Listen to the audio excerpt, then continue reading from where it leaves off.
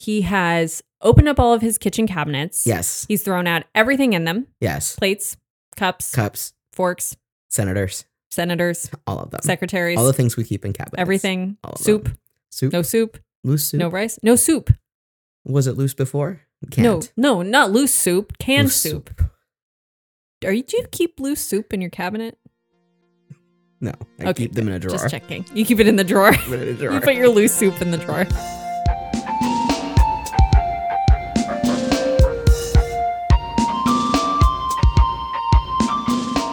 I'm Trent Thompson.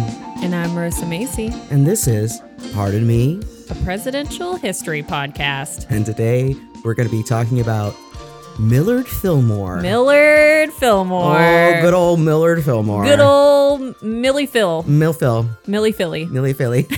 I'm going to say he and... So funny Millard, name, serious sandwich. There is also the conservative-ish comic strip with a duck named Mallard Fillmore. Mm-hmm. Which I don't know where that came from. I don't know how that was it. How much was it the name? How much was it? I agree with the politics of this. Old-timey politician. Nativist. It was probably Millard Fillmore. Someone just noodling Millard Fillmore, Mallard Fillmore. What if it was a duck? What were his policies? Yeah, and then going from there. Yeah. The best quality he had was not quite sure what he believed.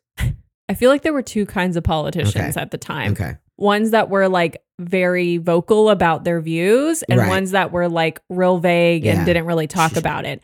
And it was popular to be the second kind because now the issue of the time is slavery and it's so divisive that you'd rather have a guy who you're just kind of well, we don't really, he hasn't said anything that doesn't says this or that. So we can just kind of paint what we need to and ignore the problem. When skipping ahead, when they're putting together the ticket of Taylor and Fillmore, it's Taylor is a slaveholder, but he's never said anything pro-slavery. Fillmore claims to detest the institution, but is not an abolitionist. Right. So it's this one's milquetoast in this way. This one's kind of waffly in the other way. So that's what we call a balanced ticket. That's at the time. Yep. Couldn't be perfectly more balanced. Perfect. Don't take a stand. Or if you do, whatever you do, don't take a stand. Please do not take a stand. I beseech you. So Millard Fillmore is one of the least known presidents. Yeah. So when they poll people for is this name conjure anything to you? Millard Fillmore is almost dead last. Despite the comic strip. Huh? Despite the comic strip.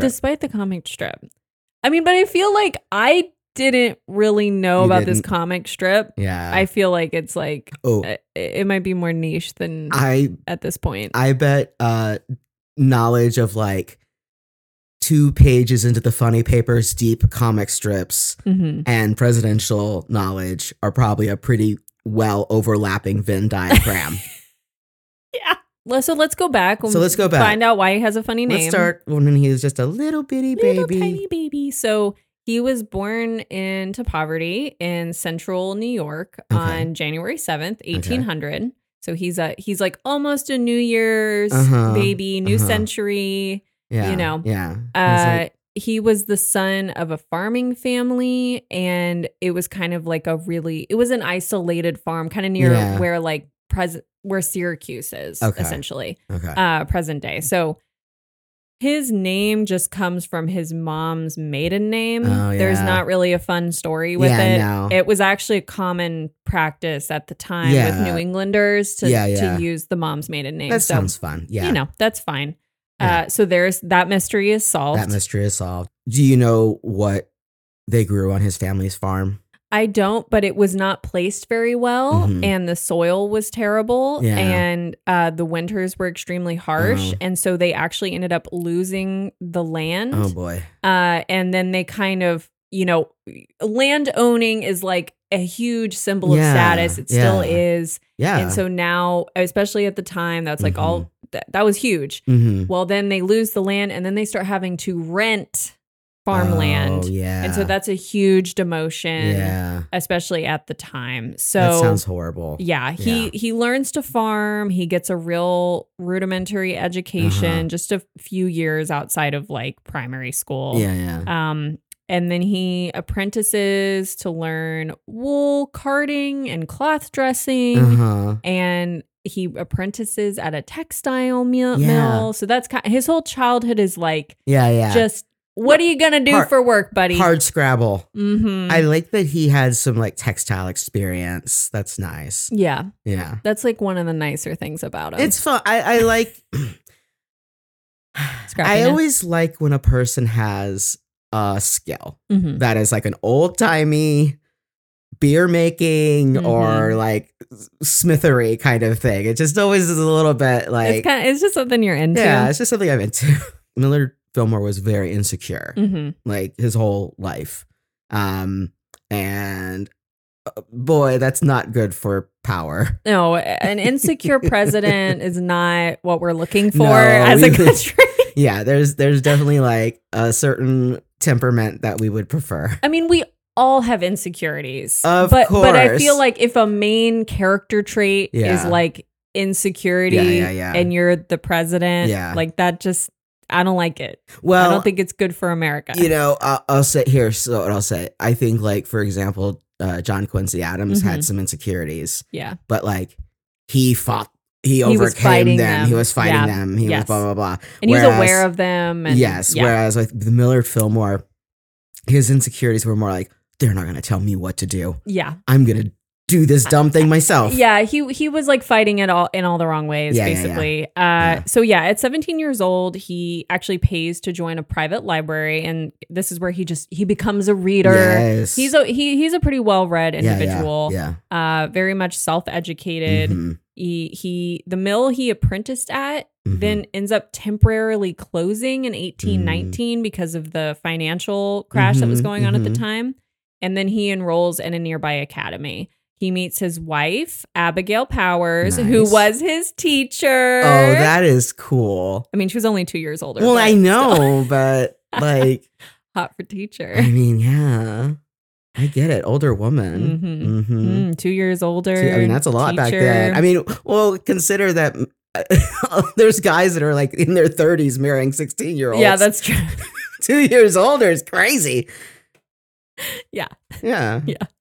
She was like super well read, sophisticated. Like this was a tiny rural town, and so you know she stood out as like being like a real catch, basically. I love Abigail as an old timey woman's name. Me too. It's really nice. It's like the old timey woman's name that I want, because it's like we get, no offense to anyone named Mary or Elizabeth, they're lovely names, but played out. Yeah. Sorry. Had enough. Sorry. Had enough. He's gonna be president, so of course he's gonna be a law clerk, like most of them do. Yeah. So his dad actually arranges for him to be a law clerk for a local judge around the same time that he meets Abigail. The judge he apprenticed for was like the literal worst. Yeah. And so he starts doing legal work on the side, which is not something you're supposed to do when you're like apprenticing for a lawyer. Yeah. But he just like needed the money, and this all kind of like blows up on him, and he ends up having to leave. Yeah. He at the time, I guess he was always 6 feet tall once he was fully grown. Once he hit it, he probably stayed there. Yeah. So he was 6 feet tall. He was very handsome and very ambitious. Yeah. And remember, we're in a small rural town in New York, so his ambition is going to stand out. He really he's the big man. Yeah, now he's 21. Few prospects. Great. But then him and Abigail get engaged. Yeah. She stays with her mother for the time being, though, because then he ends up in Buffalo. He teaches a little bit of school, begins studying law again. Okay. After his first year clerking in Buffalo, he so impressed the local bar association that they were like, you know what? Even though you're not the age you're supposed to be. Yeah. Or like, even though you haven't done as much time as you're supposed to. Yeah. We're going to go ahead and let you pass. So we're going to make an exception for you. So he was 23 and he's now a legal lawyer. We see a bright future for you. Yeah. Millard Fillmore. Millard Fillmore. I'm sure his name also just like stuck out on pieces of paper too. Like, who's he? Millard. Everyone else is named like John Smith, you know. Like, oh, who's this Millard Fillmore? Yeah, ooh, that really rolls off the Everything tongue. runs off the tongue. That man's gonna be something. He's gonna be something someday. So he ends up going to East Aurora, where he was the only attorney in town. Wow. And yeah, like that's a good deal. Okay, so like the obvious choice after all of this would stay in Buffalo and be a junior attorney under like an experienced lawyer and learn more law things. Yeah. But he decides to go to a town where there's no lawyer. And later on in life, he'll say it's because he was too insecure, like looking back to go to Buffalo. He's like, I'd rather just be the only guy. I'd like to be, I found this pond where I'm the biggest fish. Yes. And I've decided to stay there. Yes. Come on, Abigail. Jump in the pond with me. Yeah. So yeah, they end up getting married in 1826. Okay. They have 2 kids. There's not a ton of info about either of them. They have a boy and a girl. Like that's fun. A few years after. Yeah. He's not a humorous guy, despite the name. Yeah. He was known for being very serious. Yeah. He was also always drawn to conspiracy theories. Yeah. Yeah. Oh boy. And when he first got interested in politics, he latched on to the anti-Masonic party. Yeah, he was anti-Masonic. Yes. Andrew Jackson was a Mason. We didn't even, we had so much to say about Andrew Jackson. We didn't even get into this. Yeah. But he was a Mason. And I don't want to piss off the Masons because similar to, but I'm sure in a different way from Millard Fillmore, am a little bit of a conspiracy theorist. And like, better not. Why piss anyone off? Why go there? What? Yeah. Well, so like, but that's not Millard Fillmore. Here's the thing about the Masons. Well, what I think about the Masons is... That's enough about the Masons. You're sweating. I'm sorry. I was very... Gosh, I hope they didn't hear us. I get really emotional about that. Anyway, moving right along. Yeah, so Millard Fillmore, huge conspiracy theorist. Yeah. And so this is going to be a theme in his He's a big nativist. Life. Yeah, he's extremely anti-immigrant. He's bigoted. He is bigoted against people who we really haven't talked about bigotry against yet. Yeah. Like the Catholics. No, not a fan of the Catholics. Yeah. And he like it. There's this wave of, and our next flashcard will be about the Know Nothing Party, and we will be talking about the wave of immigration that has come from Ireland, from like this wave of immigration that has come from Europe at this time. So, and that'll tie into this. But basically, Millard Fillmore, huge bigot. Yeah. Like, if you're not like Protestant and white, then like he simply does not have time for care. You. Yeah. Yeah. So he has I want to like run through this fast. Let's do fast. Because he does not have a notable political career prior to his vice presidency, really. Yeah. So he goes on to serve 3 terms in the New York Assembly. This is where he gets his exposure to politics and legislation. In 1830, he finally goes to Buffalo, puts on his big boy pants, and is like, all right, here I am. I'm ready now. Yeah, and he becomes a prominent lawyer. And then in 1832, he wins a seat in Congress in the House of Representatives under kind of an uncertain political affiliation because the anti-Mason party is dying, but the Whig party is like just kind of like it's sort of like like it's coming up. Yeah. So he's latching onto the Whig Party. Yeah. He becomes a protege of Daniel Webster. Oh, good. He's going to come back in this story. Don't worry. Daniel Webster is the old guy sitting alone at the table. Yeah. And it's like, hey, kid, come over to sit next to me. Yeah. And insecure old Millard Fillmore is like, oh, yeah, sure, I'd love to.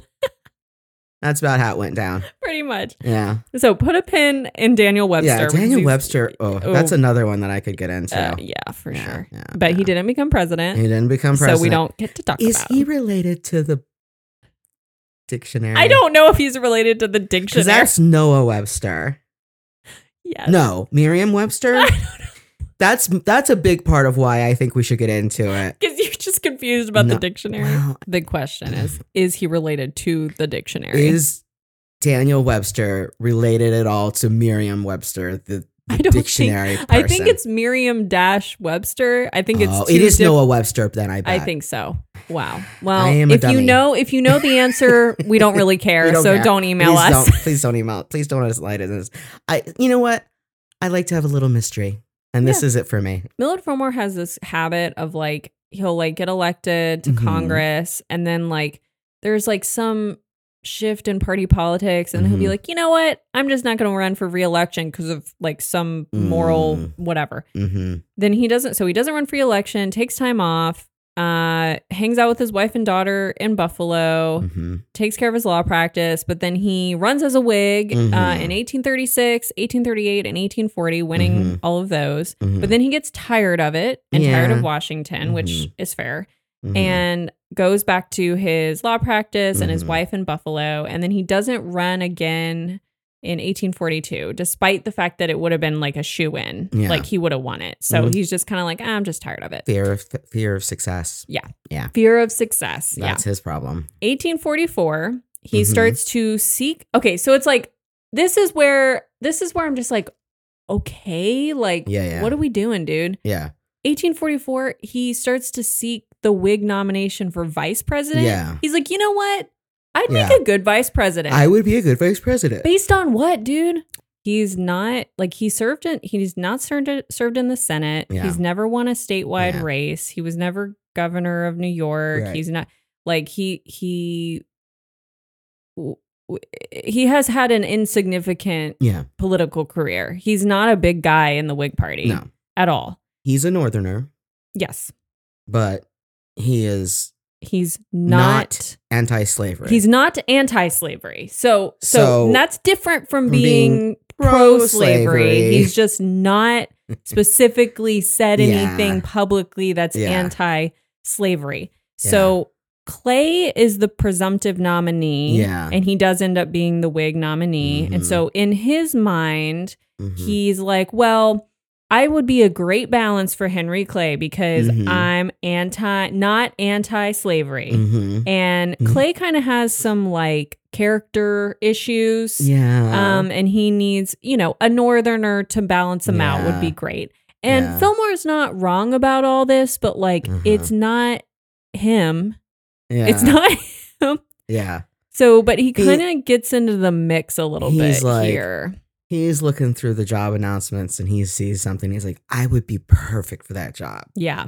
But that's not how you don't have the experience or the connections. But they don't feel that way. You know, just because you can be like, oh, I love to do this and this and this, but that doesn't mean you're who's gonna. Yeah. So sorry. I mean, but outside of New York, he's pretty much insignificant. Yeah. No one knows him. He doesn't get the VP nomination, and he's much more plausible as governor.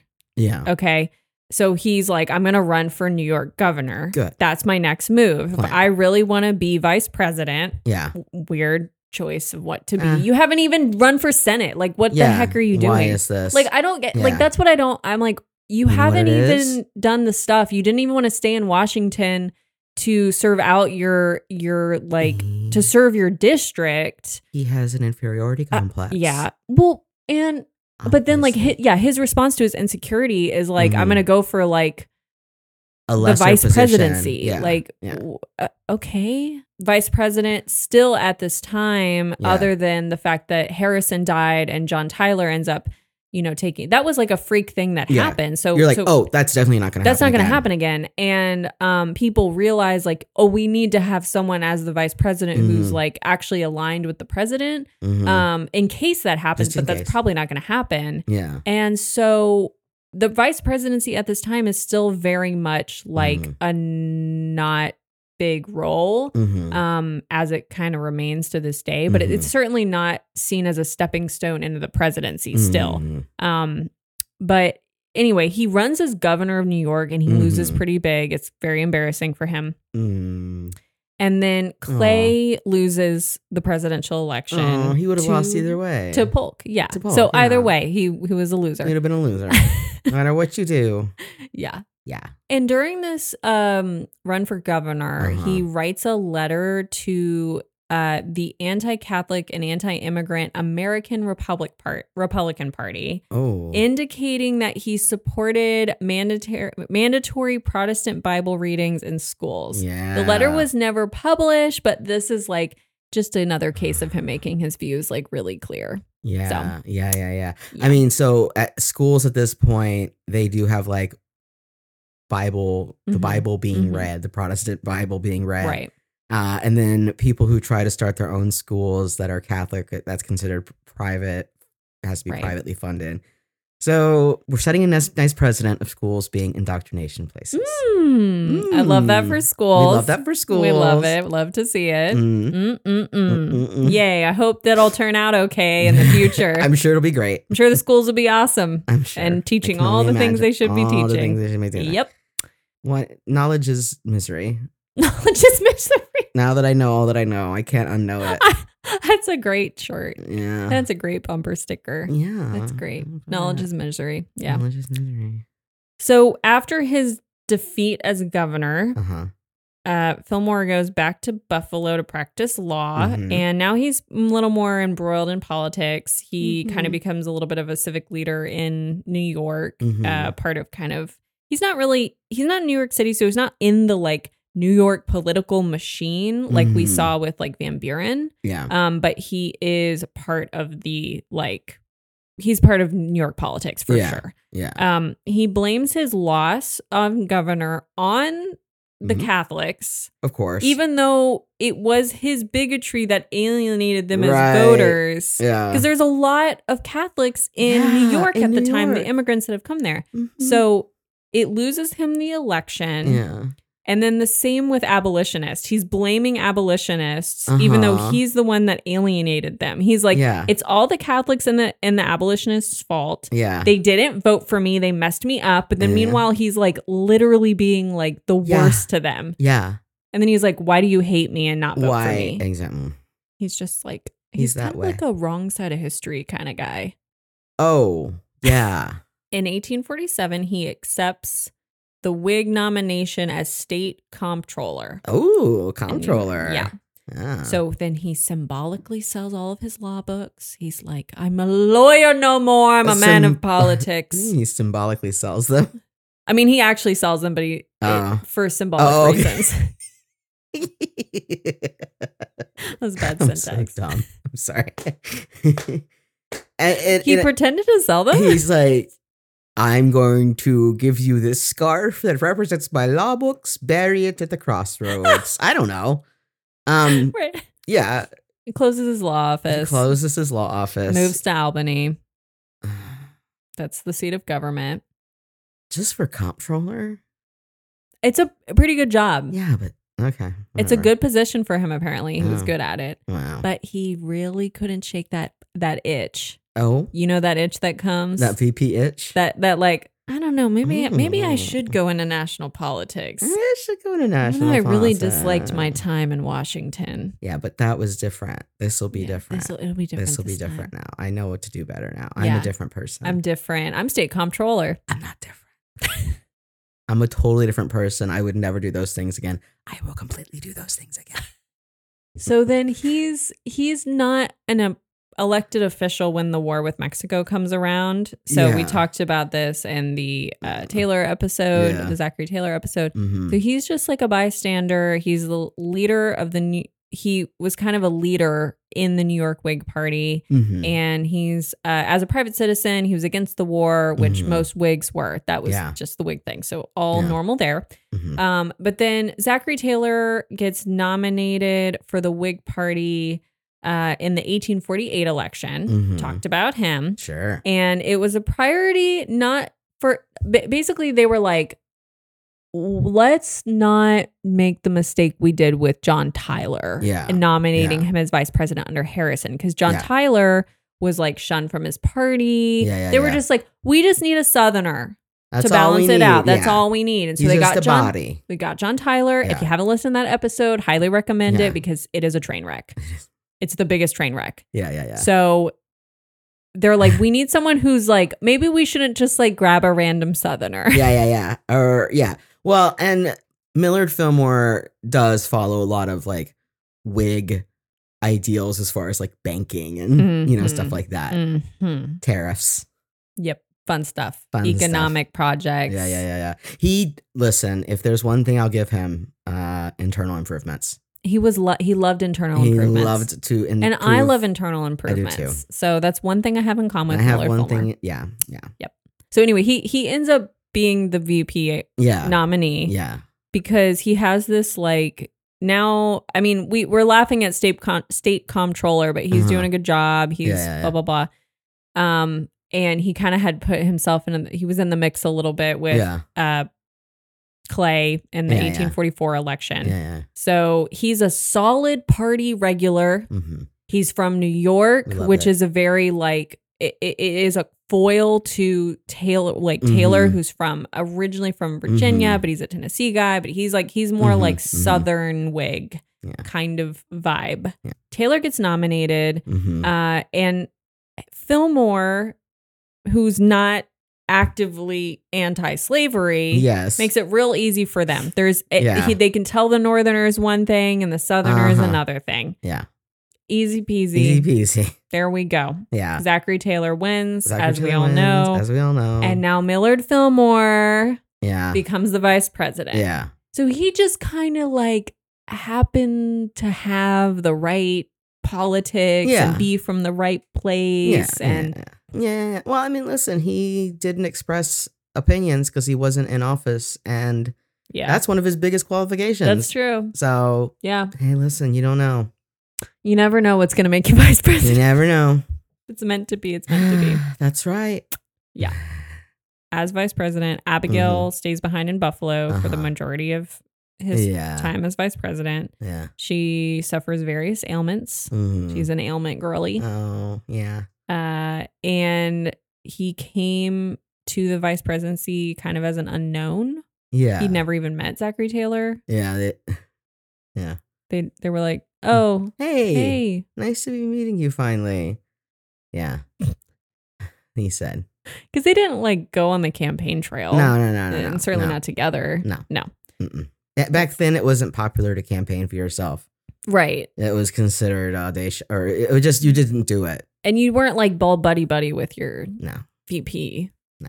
So instead of Fillmore as a confidant, he actually like is cozying up with this other New York guy, Senator William Henry Seward. Oh, yeah, we don't. Yeah, and so they're like rivals. Yeah, they're rivals in New York. Yeah, Zachary Taylor gives a lot of the patronage positions away without considering Millard Fillmore, which is, not great. But also it's not like totally uncommon at the time. No, but it's whose side are you on? I'm not on anyone's side. I'm just saying that, Millard Fillmore gets kind of like shunned out of the inner circle. Yeah. But also the vice president, with some exceptions, was not usually part of the inner circle. Yeah. I feel like Millard he was so hurt that for that time he was Millard Fillmore. He was feeling more. I think that, he probably thought, okay, if I become vice president, then I earned a seat at like the right hand of the president. But I don't think that's actually true. No. I think being the vice president like gets you an invitation to the party, but you're gonna have to do that. And he didn't want to put in the. He didn't want to do that. Here's the thing. Yeah. He was not aligned with Taylor on anything. They were both Whigs, and like as far as like basic Whig ideas, like internal improvements, etc., they were aligned. But when it came to the big issues of Taylor's presidency, like with California and the Fugitive Slave Act, Fillmore was not aligned with Taylor. No. So why on earth would Fillmore, who's an unknown, who's just the vice president, be invited into the party? It was time to pout. Well, and you're like, and now you're friends with the other New Yorker. You're friends with him? Here comes the 4th of July weekend. Okay, I gotta set some stuff up first. Oh. Before we have 4th of July. Sure, of course. Okay. You gotta get a permit? We gotta get a permit. Yeah. We gotta clear the lawn. The brush. Yeah, we gotta water it down. I have to set up before 4th of July the Compromise of 1850. Oh, yeah. And some tents and picnic blankets. And some tents and picnic blankets. Okay. It begins as an omnibus bill by none other than Henry Clay. Yes. Okay. This is to deal with what to do about slavery in all the newly acquired territory in the wake of the Mexican-American War. So we talk about this in the Texas episode. We talk about this in the Taylor episode. This is just kind of a continuation of this conversation. It's an appeasement to the Southerners, to the slaveholders. Yeah. And what's going on that is making this more complicated than just what are we going to do with all these territories is that there is demands for immediate action from California. We talk about this in the Gold Rush episode to be a state because there's gold, there's a huge influx of population, and it is pretty much a foregone conclusion that California will enter the Union as a free state. Yes. So, there's also increasing threats from Texas to invade the New Mexico territory. And then there's also northern opposition to the public sale of enslaved people in D.C. Yes. And there's also dissatisfaction in the South with the Fugitive Slave Act of 1793, which basically, according to Southerners, doesn't have enough teeth. They'd like to make it stronger. They would love to make it stronger. So this is just not a strong enough act for them. So this is turning into a hot mess. Something does need to be done for sure. So Henry Clay comes in with these 8 resolutions. Sure. And he presents them on January 29th, 1850. Yeah. Okay, so first one, new fugitive slave law. Yeah. Okay, and it's going to be stronger. Oh boy. Okay. Is it going to be strong? We'll come back to that. We'll come back to it, but. Second thing. Yeah. Organization of the new territories without any restrictions on or conditions on the subject of slavery. So it's basically like you can all be like, we're going to organize these new territories, but we're not going to say anything about slavery. Yeah. So we're not going to stop you. Right. Yeah. And in fact, we can't stop you. We can't stop you. Yeah. Third thing, federal assumption of debt from the former Republic of Texas from when it entered the Union from the war. $10 million worth of debt. It's a lot. Which is a lot. It's a bailout. And the Northerners are going to be paying this in equal amount to the Southerners for something that doesn't help them at all. Right. Yeah. Fourth thing, to abolish slavery in Washington, D.C. while retaining it in Maryland, unless the people in Maryland want to get rid of slavery. Okay. Yeah. Now, they also are going to, within that, stop the public sale of enslaved people in D.C. Yes. Now, it will just continue other places. Yeah, it just won't be in public. It won't be in public in D.C. And if anything, all that will do is remove a very unsightly reminder of the cruelties of slavery. So it's not really a victory for the North at all. Then 5, we have Congress would promise to never interfere with interstate slave trade. 6, California as a free state. Yeah. 7, Texas boundary would be resolved in favor of New Mexico. Yeah. And 8, no slavery in the New Mexico territory. Okay. So those are the 8 things. Yeah. Now, very one-sided, favors the South heavily. Yes, absolutely. All right. Now we can have 4th of July. Now it's time for 4th of July. That's what's going on. Yes. They've been arguing it for months. This is being pushed. And the president at that time is Taylor. Yes, all one bill. Taylor, who has very strong opinions. Yeah. Taylor He was not in favor of this compromise, by the way. Not at all. Taylor, in the same way that Jackson said that he himself would go to defend the Union during the nullification crisis, Taylor says the same thing about the border of New Mexico and Texas, He has a similar sentiment of whatever whatever else he may believe, he wants the Union to stay intact. Yes, for sure. Yes. For sure. So, and Fillmore, I will add, as vice president, had told Taylor that he was in support of the Compromise of 1850, and he's the one who would break a tie. Yeah. And he was like, listen, if I have to break a tie, like, I'm totally, like, gonna vote against what you want to do. Yeah, like, so just so you know. Yeah, I'm just letting you know that I will go against you. He's like, this is the small amount of power I have that I probably won't even be able to use because I probably won't go to a tie. That is, okay, I just want to say, this is possibly a little bit off topic, but, like, the fact that he had to tell Taylor that says a lot about him. It does. Because if he was conniving, he would not give him preparation. Right. He would only reveal that information when it was necessary. But that's not what he is. No. He has a tiny little bit of power, and he has to let him know, yeah, I have this little bit of power. And if I get a chance to use it, I absolutely will. Taylor's like, okay. And I'm sure Millard in his mind is like, look, I'm just being honest. Like, he's telling him, but I'm just being honest. I'm just being honest. I wouldn't be so. I hope they represent you as a duck in the future.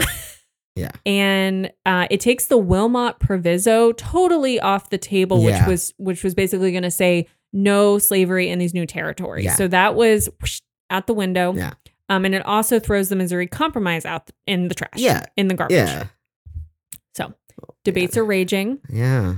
And on July 10th, Millard Fillmore takes office in the middle of all of this. Wonderful.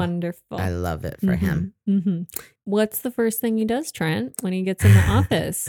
So the first thing he does when he gets into office is he goes to the cabinet. Mm-hmm. He just opens the cabinet door and he goes, you're all fired. Mm-hmm. Every single one of you. You were all mean to me. And now I'm the president. And now I'm going to be mean to you. You are fired. I don't care that the president just died. Not the point. Not the point. Not at all. The point is that my feelings are hurt. I'm alive and I'm the president now. Also, I would like it if y'all would stay on and work for another month just while I get everything, to transition through. But to be clear, you are fired. You are fired. And they were like, I'm going to leave right now. We're going to leave now. We're all going to leave right now. And they all went to TGI Fridays and just really tied one on. Yeah. Yeah. I mean, it's like the stupidest thing that's maybe like one of the stupidest moves you could make. It's the first time and the last time that's happened where a vice president taking over the president has just like fired the whole cabinet. Usually there is a, at least temporarily, they try to take, usually keep things how they are. Yeah. Usually you would want to have some people some people to be there doing the other stuff. But he didn't have that. He didn't have a Secretary of War. No Secretary of War. Treasury. None of them. No one. And it's like the metaphor is basically he has opened up all of his kitchen cabinets. Yes. He's thrown out everything in them. Yes. Plates, cups, forks, senators, all of them. Secretaries. All the things we keep in cabinets. Everything. Soup. No soup. Loose soup. No rice. No soup. Was it loose before? Canned. No, not loose soup. Canned soup. Do you keep loose soup in your cabinet?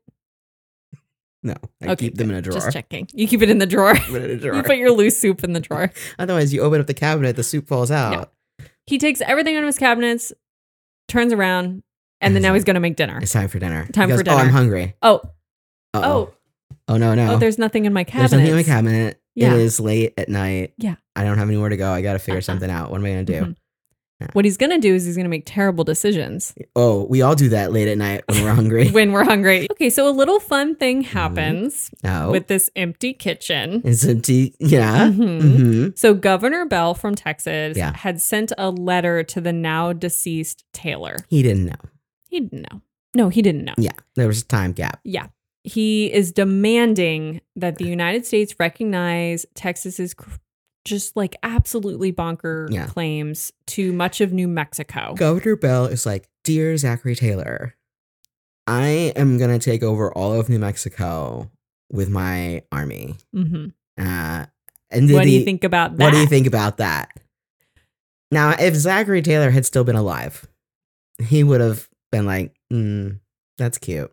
Yeah. That's not going to happen because he was familiar with Texas. He's familiar with New Mexico. He knows the territory. He knows military stuff. Yeah. He knows what their army looks like. He knows Governor Bell doesn't have a pot to piss in. Yeah. No, I mean, he doesn't have the men to send. He doesn't have the men to send. He doesn't have the men to send. And Fillmore gets this letter. But he's a very different man than Zachary Taylor is. With no military experience. What? I just fired my entire cabinet, Governor Bell. Governor Bell. Now we're going to have a war? You think? What? I really wish I hadn't fired my Secretary of War. He probably did say that. Yeah. He's like looking around. No Secretary of War, no Secretary of the Interior. Nothing. Doesn't know what to do. Mm-hmm. And so he decides he's going to take action, which is definitely what you should do when you have no advisors and no experience and, you're dealing with a crisis. Right. You should just do what you think is a good idea, what feels good in your body. Taking an action is always a bad idea if you're Millard Fillmore. Yes. Your best bet is to stay still. Mm-hmm. I mean, we prefer if you weren't a doer. We would prefer if you're more of a thinker. A thinker. Yeah. So he basically, it's complicated what exactly happens, but he sends troops to New Mexico to deter Texas from going in, which wasn't necessary to do. Yeah. And then he also gives Texas essentially everything it asks for. Mm-hmm. And then this whole thing that he does messes up that bit in the Compromise of 1850 that he was in favor of, by the way, about the Texas-New Mexico issue. So he refuses to submit the proposed New Mexico Constitution to Congress. He just holds on to it. Yeah, he's just like, we're not doing this. I'm dealing with it. I'm dealing with it. Oh. And then he doesn't tell Congress what to do. Yeah. Congress is like, what do you want us to do? And he's like, I don't know. I'm Millard Fillmore. Mm-hmm. And then he just kind of forgets he's commander in chief, I guess. He's in charge of the U.S. Army. An army. So he's a this issue ends up killing the bill that Henry Clay has been working on for months. Yes. Oh. The bill's now dead. Poor Henry Clay. I know. But he's kind of he takes it well? He takes it terribly. Oh. Yeah. Not surprised. He throws up his hands and leaves before the session's over. I'm going home. Never mind. I'm going. Kentucky? Huh? Kentucky? I don't know. I think so. Kentucky? I think so. I don't know.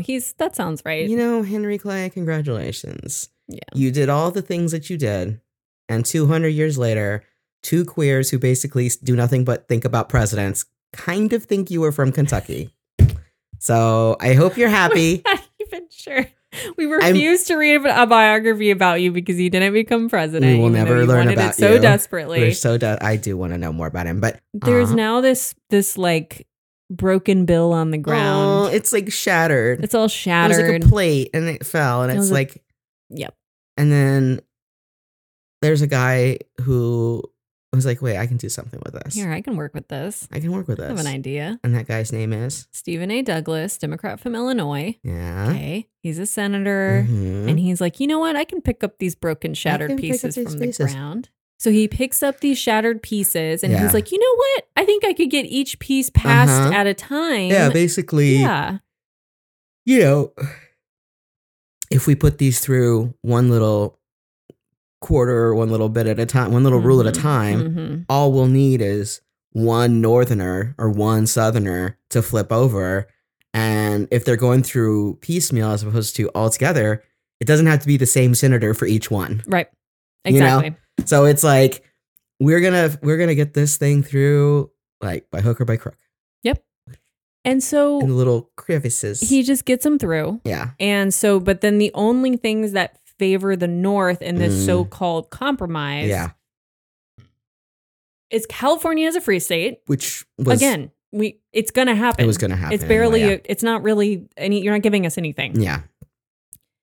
And the closing of the public slave trade in DC, which is largely symbolic because now it basically was a visual reminder. Mm-hmm. It was to a lot of people, it was not even, they weren't even thinking of it like, this is an atrocity. They're like, this is just an eyesore. Yeah. This is a reminder. Yeah. So now this is going to just happen somewhere else. Now it's happening. And now you don't have to think about it. Yeah, exactly. Fillmore signs all these into law. Yep. All these bits. Well, including the Fugitive Slave Act of 1850. And he's like, cool. I'm going to sign these into law. Now, if Taylor hadn't died, the bill would have died. Yeah. He would have pocket vetoed, or it wouldn't have had, I think, enough support for the veto to be overruled. Yeah. So, because it was so hotly debated, whether it would have even gotten to his desk is still like up for discussion. Yeah. But the Fugitive Slave Act of 1850 is like, has to be one of the worst bills that has ever been on the books. The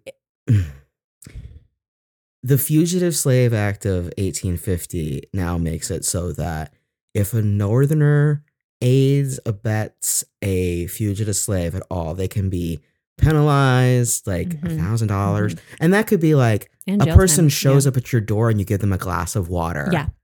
If a person is accused of being a runaway slave, they do not have habeas corpus. They're not allowed to speak in court. Yep. I mean, you literally, the judges would, if they ruled against the claimant, thus setting an enslaved person free, they got a $5 fee. Right. But if they ruled in favor of the enslaver, they got a $10 fee. Right. And the justification for this was, well, it takes more paperwork if you are ruling this way, so it should be paid. They should be paid more, but that's bullshit. No. It's very clear what way they would like these cases to be ruled. This act creates the first national system of law enforcement. Federal marshals could be fined $1,000 if they failed to use all proper means to diligently execute the law. People are given all these powers to call in the militia, to recruit people. Yep. It's really the thing about this bill is that everyone that was other than enslavers were like, no matter whether you were an abolitionist or like slightly anti-slavery or just didn't really care, people were like, this is really bad. Like, not only is this like the opposition to this bill was very diverse. Yeah. People had many reasons to oppose it. One of which being that it was straight up unconstitutional. Yeah. And Fillmore literally never showed any hesitation in signing it. Yeah. He didn't question it. Yeah. He was actually spent his the main thing he did as president was make sure this got enforced. Yeah. And so people were really pissed off. Yeah. Like, and this caused so many terrible things to happen. I mean, this is just the fact that you cannot testify if you are even if you're a legally like free. It doesn't matter. Yeah. You could be someone who's kidnapped that you vaguely look like so and so. So we're taking you back. A person could send people to go reclaim people that had never seen that person. They're just going based on a description.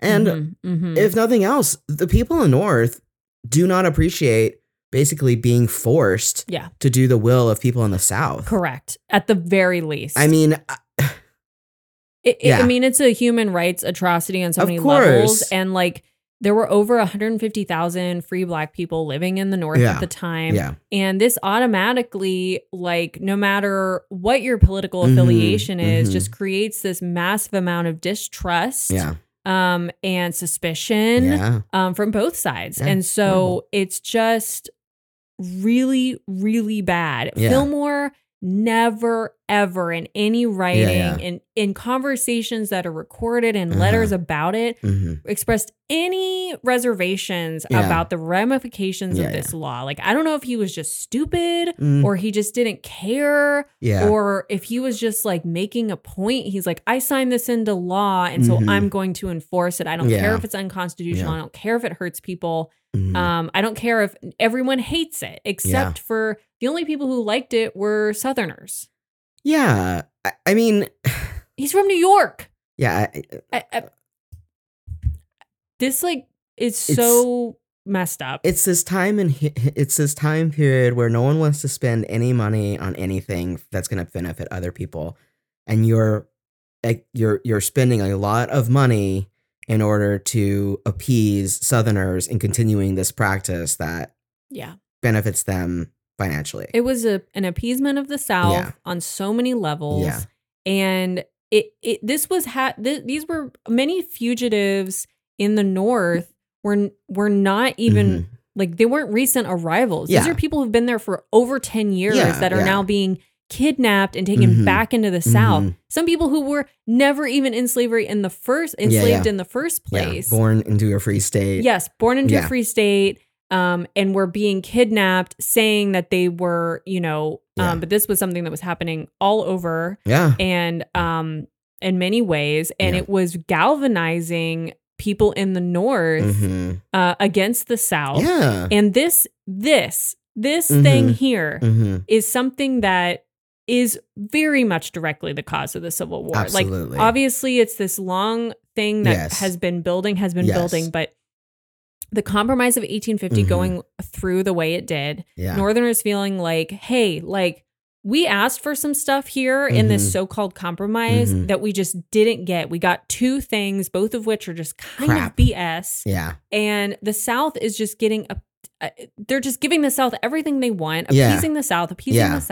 And this law in particular is something that everyone's just like, hey, no, this is like totally not okay. We don't want to be told what to do. No, I mean, it is disheartening. Of course, it's disheartening to read that like majority of the people were not opposing it because it was like causing like absolute terror and violence against Black people. Yeah. There were many people who were against it for those reasons, but for the most part, it was about the unconstitutionality, the being told what to do, having to participate, having to appease to the South, feeling like they got jilted with the Compromise of 1850. But regardless, this is where we see the strengthening of the sectional fight that is very soon going to lead to war. Yeah. I mean, we're less than 10 years out now at this point. Yeah. We've got 2 more presidents. Yep. Until Lincoln. Yeah. So thank you, Millard Fillmore. Thank you, Millard, for that. There were he actually, like, I don't want to get into these cases are really complicated that happened as a result of this Fugitive Slave Act. Yeah. But the book we read covers them really well, and that'll be linked in the show notes. But there's this Fillmore kind of fights really hard to make sure that people are going to court, and like there was a treason trial at one point, and riots start happening in Boston. I mean, there is like legal action being taken to try to defend this law, and there's riots happening. This is like a huge point in history where there's injustices happening. People are mad. For various reasons. I mean, when the Constitution was ratified, the people who were enslavers it was not something that a lot of people had access to. Right. It was something just kind of ignored and pushed aside. And now what is actually happening is people who are enslavers are demanding this institution must be respected like any other business. Yes. I mean, it's bad. Yeah. It's horrible. Yeah. So Fillmore, beyond this, that was a huge part of his presidency. But beyond that, he was a big Manifest Destiny guy, big on, but playing that out via like economic improvements. So internal improvements, economic projects.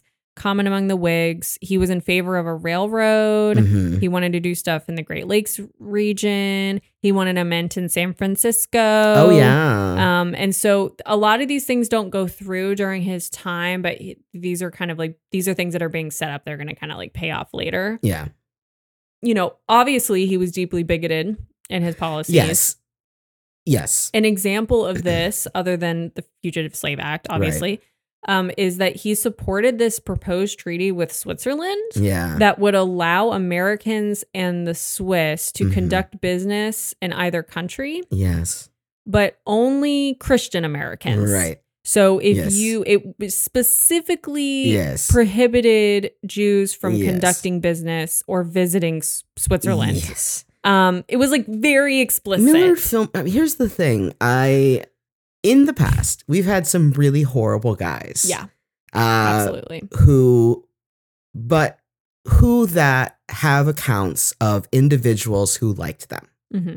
So with Millard Fillmore, it's more like he was just the bigoted part.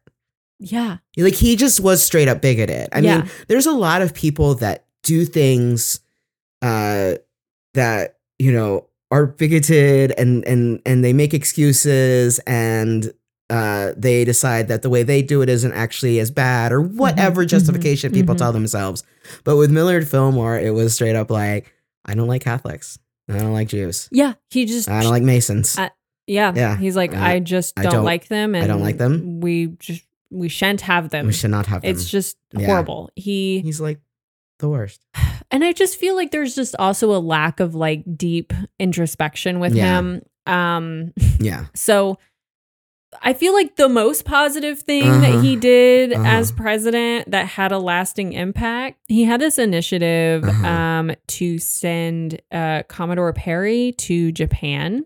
At the time, Japan was extremely closed off to they didn't want outside anyone. trade. Yeah, they were. It was very closed. They were real isolated. It was extremely isolated. And they wanted to be that way. Yeah, but they were located in a place that was a good refueling station for America. Yeah, for sure. So I got bad news for you, Japan. Yeah, here they come. Oh boy, here they come. You're on a piece of land that's convenient to Americans. Uh-oh.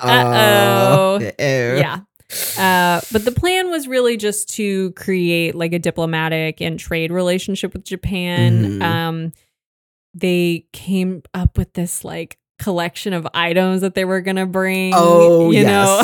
Yes. Like one of them was a small train, a small railroad train. And I'm like small how? Like what are we talking? Like a toy, like or around like, the Christmas like tree, whole, small, like, or is this like, you know, the old guy who has like the dogs that he takes in the little barrel train? Yeah.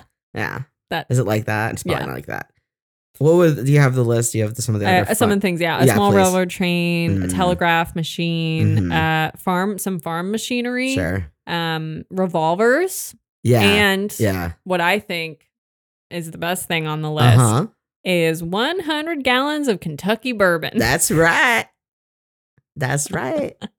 Boy, they're like, wait till you get a load of this. Wait till the revolvers. They had Colt revolvers. Yeah. And Colt like gave them the revolvers for free. Okay. Because for marketing. For marketing. And then they had the Morse telegraph machine, but they had to have people be trained how to use it so that they could teach them how to use it.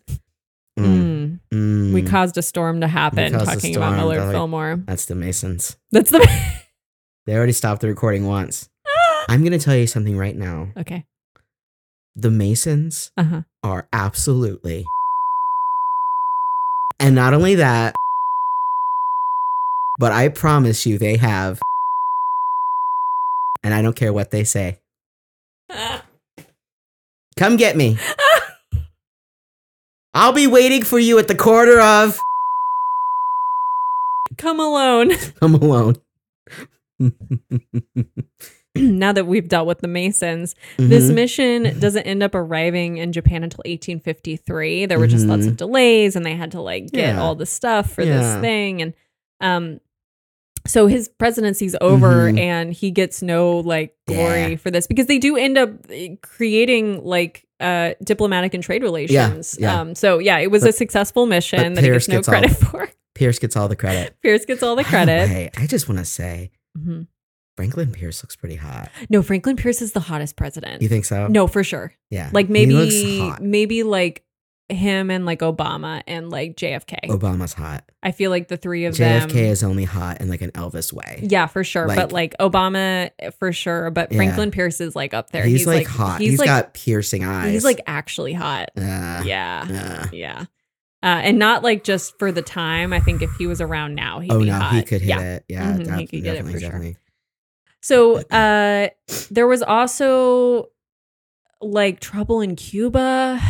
Yeah, like Cuba's got problems. There's some problems in Cuba.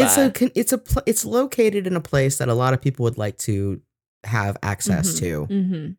And it's just more manifest destiny, like BS, just more like, hey, well, why don't we just have Cuba? And there were all these like extremist Southerners who were like, yeah, we should totally have Cuba. And like, there's already enslaved people there. So good for us. Good for us. Yeah, yay absolutely for us. Have. Let's go take it. Let's go get it. And also, they wanted like parts of Central America too. I mean, it's just like. Yeah. Okay. Yeah. All right. Take it all. So there was this guy who was actually from Venezuela, Narcisco Lopez, and he twice sailed from New Orleans to invade Cuba. He had been stopped by the Navy once and then stopped by the Spanish Army the other time. Yeah. And then Fillmore, and he was like, hey, proclamation, y'all. We're not going to go do that anymore. Yeah. Very illegal. You will be prosecuted. Don't do it. We're not going to come save you. We're not doing it. We're not going to save you. So Lopez gathers a group of people. Like 400 people. 400 people. And is like, I'm going to take Cuba. Right? Going to Cuba. I'm going. I'm on my way. We're going. Try to stop me. You can't. Fillmore doesn't stop him. Yeah. The Spanish troops take care of them, like very violently. Yeah. Listen, you would have loved Fillmore to find you because wait till the Spanish do. Yeah. Totally. Yeah. So they kill him. They kill 50 Americans by firing squad, and they send 160 prisoners to Spain. So Fillmore then goes, well, guess I gotta get these prisoners from Spain. Yeah. It's like, you just said you weren't going to do that. Well, I know, but he thought that would be... He thought they'd listen to that, but they didn't. Yeah, they didn't. He goes, he gets them, and then doesn't prosecute them. Yeah. Or their financial backers. He just brings them back to the States. Yeah. Meanwhile, he's enforcing the Fugitive Slave Act up and down all over the country. But you know what? What's that? Him and Abigail started the first White House library, so... That is true. They did do that. There you go. Yeah. Re-election. Fillmore is like... It's actually kind of... There's like conflicting evidence whether or not he was like really looking to re-election or not. But regardless, he does end up being up for re-election. The newspapers basically start to endorse him, and newspapers kind of like run elections at this point. The machine. The newspaper machine. It was at the same time that Daniel Webster also runs for president. Oh, good. His Secretary of State. He was Secretary of State. He's like, I know what happens. He's like, I'm also going to run. So Fillmore, though, doesn't discourage him or say anything. He's like, yeah. He's like, okay. If you must. It's like, okay, well, listen, here's what's going to happen, buddy. Yeah. So they have the convention in 1852. Fillmore's a candidate. Yeah. So is Webster. And Fillmore has strong support in the South and among the Know Nothing Party, which we're going to talk about in the flashcards. So we'll come back to that. But all you need to know is very anti-Catholic, anti-immigrant, not good. No. Meanwhile, Northern Whigs are coming together for General Winfield Scott. Oh, old fuss and feathers. Old fuss and feathers. Yeah. So at the convention, things don't go well for Fillmore. And despite being the incumbent, he loses. Now, what's so stupid about this whole thing is the reason he loses is because Webster was also running. So their votes were split. They split the ticket. Among that demographic, which was the same. Yeah. And so Winfield Scott gets the nomination. Yeah. But literally, Fillmore didn't even try to talk to Webster, didn't try to broker a deal, which is what anyone with half a brain cell would do. Too proud. And so he loses the election because of Webster, and he's all sore about it, but he didn't even try to talk to Webster. Yeah. That's like literally what politics is like you broker a deal. Hey, let's not both run at the convention so I can stay president, you can stay Secretary of State. Well, now neither of them wins and they're screwed. He's very butthurt. He wants things to turn out just his way. But you didn't even do the basic thing. Yeah, no. To get the nomination. Yeah. He's just a moron. Be smart. He can't. He lucked into presidency. He lucked into it, and then he couldn't even do the one thing, which is just talk to Daniel Webster and be like, hey, can we maybe not... How hard is it to talk to Daniel Webster? I mean, maybe it was really hard. I don't know, but the guy was his mentor. Oh, yeah. So, they've known each other. Oh. So it's just what are we doing, dude? I don't know. I can't. I hope they had a conversation about that later, afterwards. Dude, what do we do? What did we do that for? I don't think they did. I thought they were Probably just yeah, they can't talk about their feelings. No, they can't. So Pierce wins the presidency and in the general. I mean, lucky for us. We get to study that. We get to study that. Dreamboat. A hot dreamboat, even though I think it's a bad presidency. But you know who else is hot? Bad president, huh? Teddy Roosevelt. Yeah. Teddy Roosevelt's hot. He's cute, yeah. Yeah, he's cute. And then, oh boy, you know this, but I'm going to say it. Nixon. Young Nixon. Oh, baby. Oh, watch out. Watch out. We don't care about people's policies when it comes to hotness. No. Separate the president from the politics when it comes to hotness. That's what it's all about, baby.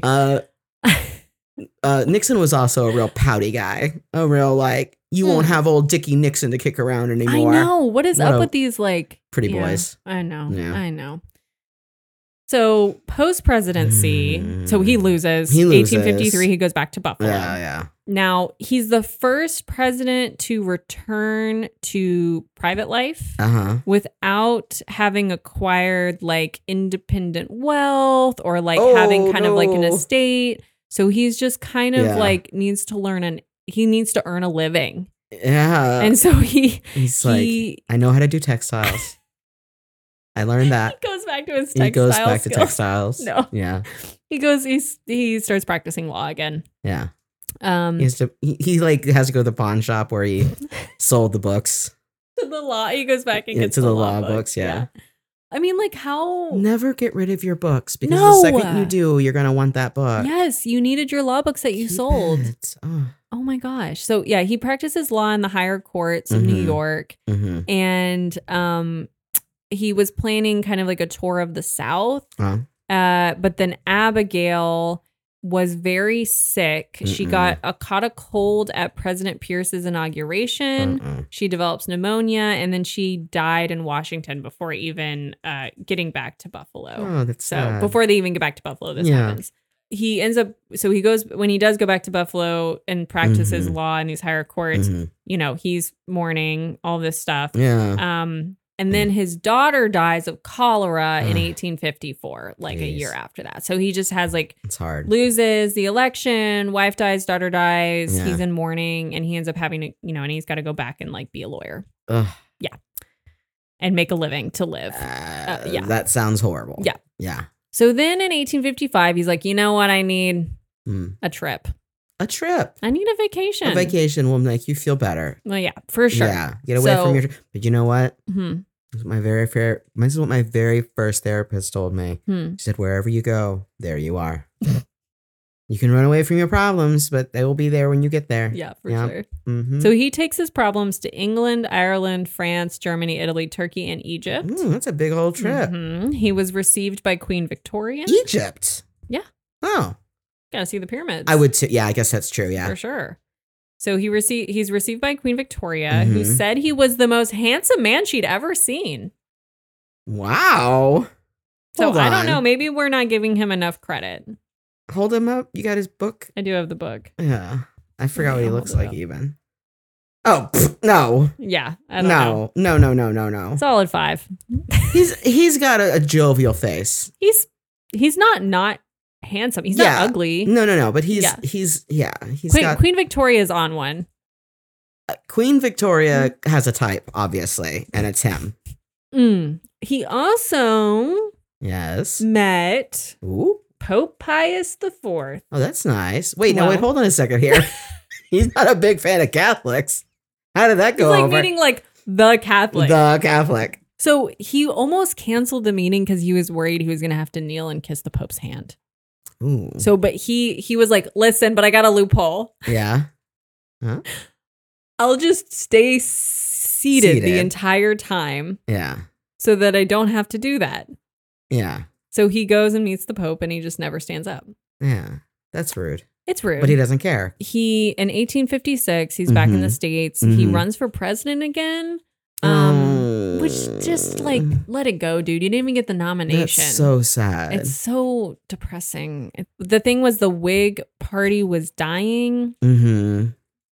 And many were joining the new Republican Party, which was set on stopping the spread of slavery in the new territories, which Fillmore was not. He was still not anti-slavery. Nope. He never became anti-slavery. No, he did not. Yeah. So the American Party, aka the Know Nothings, they nominate him, and basically he like fully endorsed all their policies and all that, and like we'll get into like what all that means next episode. But he actually carries 44% of the popular vote in the slave states. So but then James Buchanan ends up winning the election. At this time, Fillmore is only 56 years old. So he was a little younger when he became president. And now post-presidency, after this last presidential run, he's 56 years old. And then he's like, you know what? Don't really want to keep lawyering. Do I? No. Maybe I should find a wealthy widow to marry. That's a good idea. That is a good idea. So he marries a wealthy widow who's just a few years younger than him. Her name was Caroline Carmichael McIntosh. Her of the Apple. Of the Apple computers. No, I mean like the type of apple. Yes, like the type of apple. Like the fruit. Yeah. That's a big money. If you're the inventor of a type of apple. Yeah, that is. I don't know if she's from that family. Oh, it's a different. I don't know if the Macintosh. apple has fallen from the tree quite in that way. Yeah. But he purchases a large mansion with her and becomes the chancellor of University of Buffalo, and he's the city's most famous citizen, and he gets to finally have his little glory. That's nice. And he lives in honor and luxury and all of that, and he's got this rich widow, and he had this like prenuptial agreement with her where I know he's like totally like scheming. So this prenuptial agreement stated that upon her death he would receive the entire estate, but if he died first she would only receive a third of his money. And so where's that other he had a son that was still living, I believe. He had a girl and a boy. We haven't heard much about the boy. There's not a ton on them. Yeah. It's not, there's not really a trail to follow there. Like with many things. Like there's not much to know about Abigail or this woman, apparently. Do we even know her name? Oh yeah, we knew her name. We knew her name. McIntosh. So then the Civil War begins, and he's like, oh, hey, listen. I'm going to raise some money for these wounded soldiers, for sure. Okay. I love my country. Which soldiers? Unions? No, in the North. In the North. Yeah. Okay, good. But then by 1863, he's just kind of like over the war. He's just like, okay, are we done? Because like, I feel like it's going on too long. This has been, It's like, you started this kind of, dude. You had everything to do with this war. You definitely had a hand in this. Yeah. So he denounces the war effort, saying that it's like, the debt from the war. It's like, dude, just read the room. Read the room. No, he can't read a room. He empties it. He fires everyone. He fires everyone. He clears the cabinet. So a lot of people didn't forget or forgive the Fugitive Slave Act of 1850. And when Abraham Lincoln was assassinated in 1865, Fillmore's opulent home gets covered in black paint by people because he hadn't put up mourning curtains.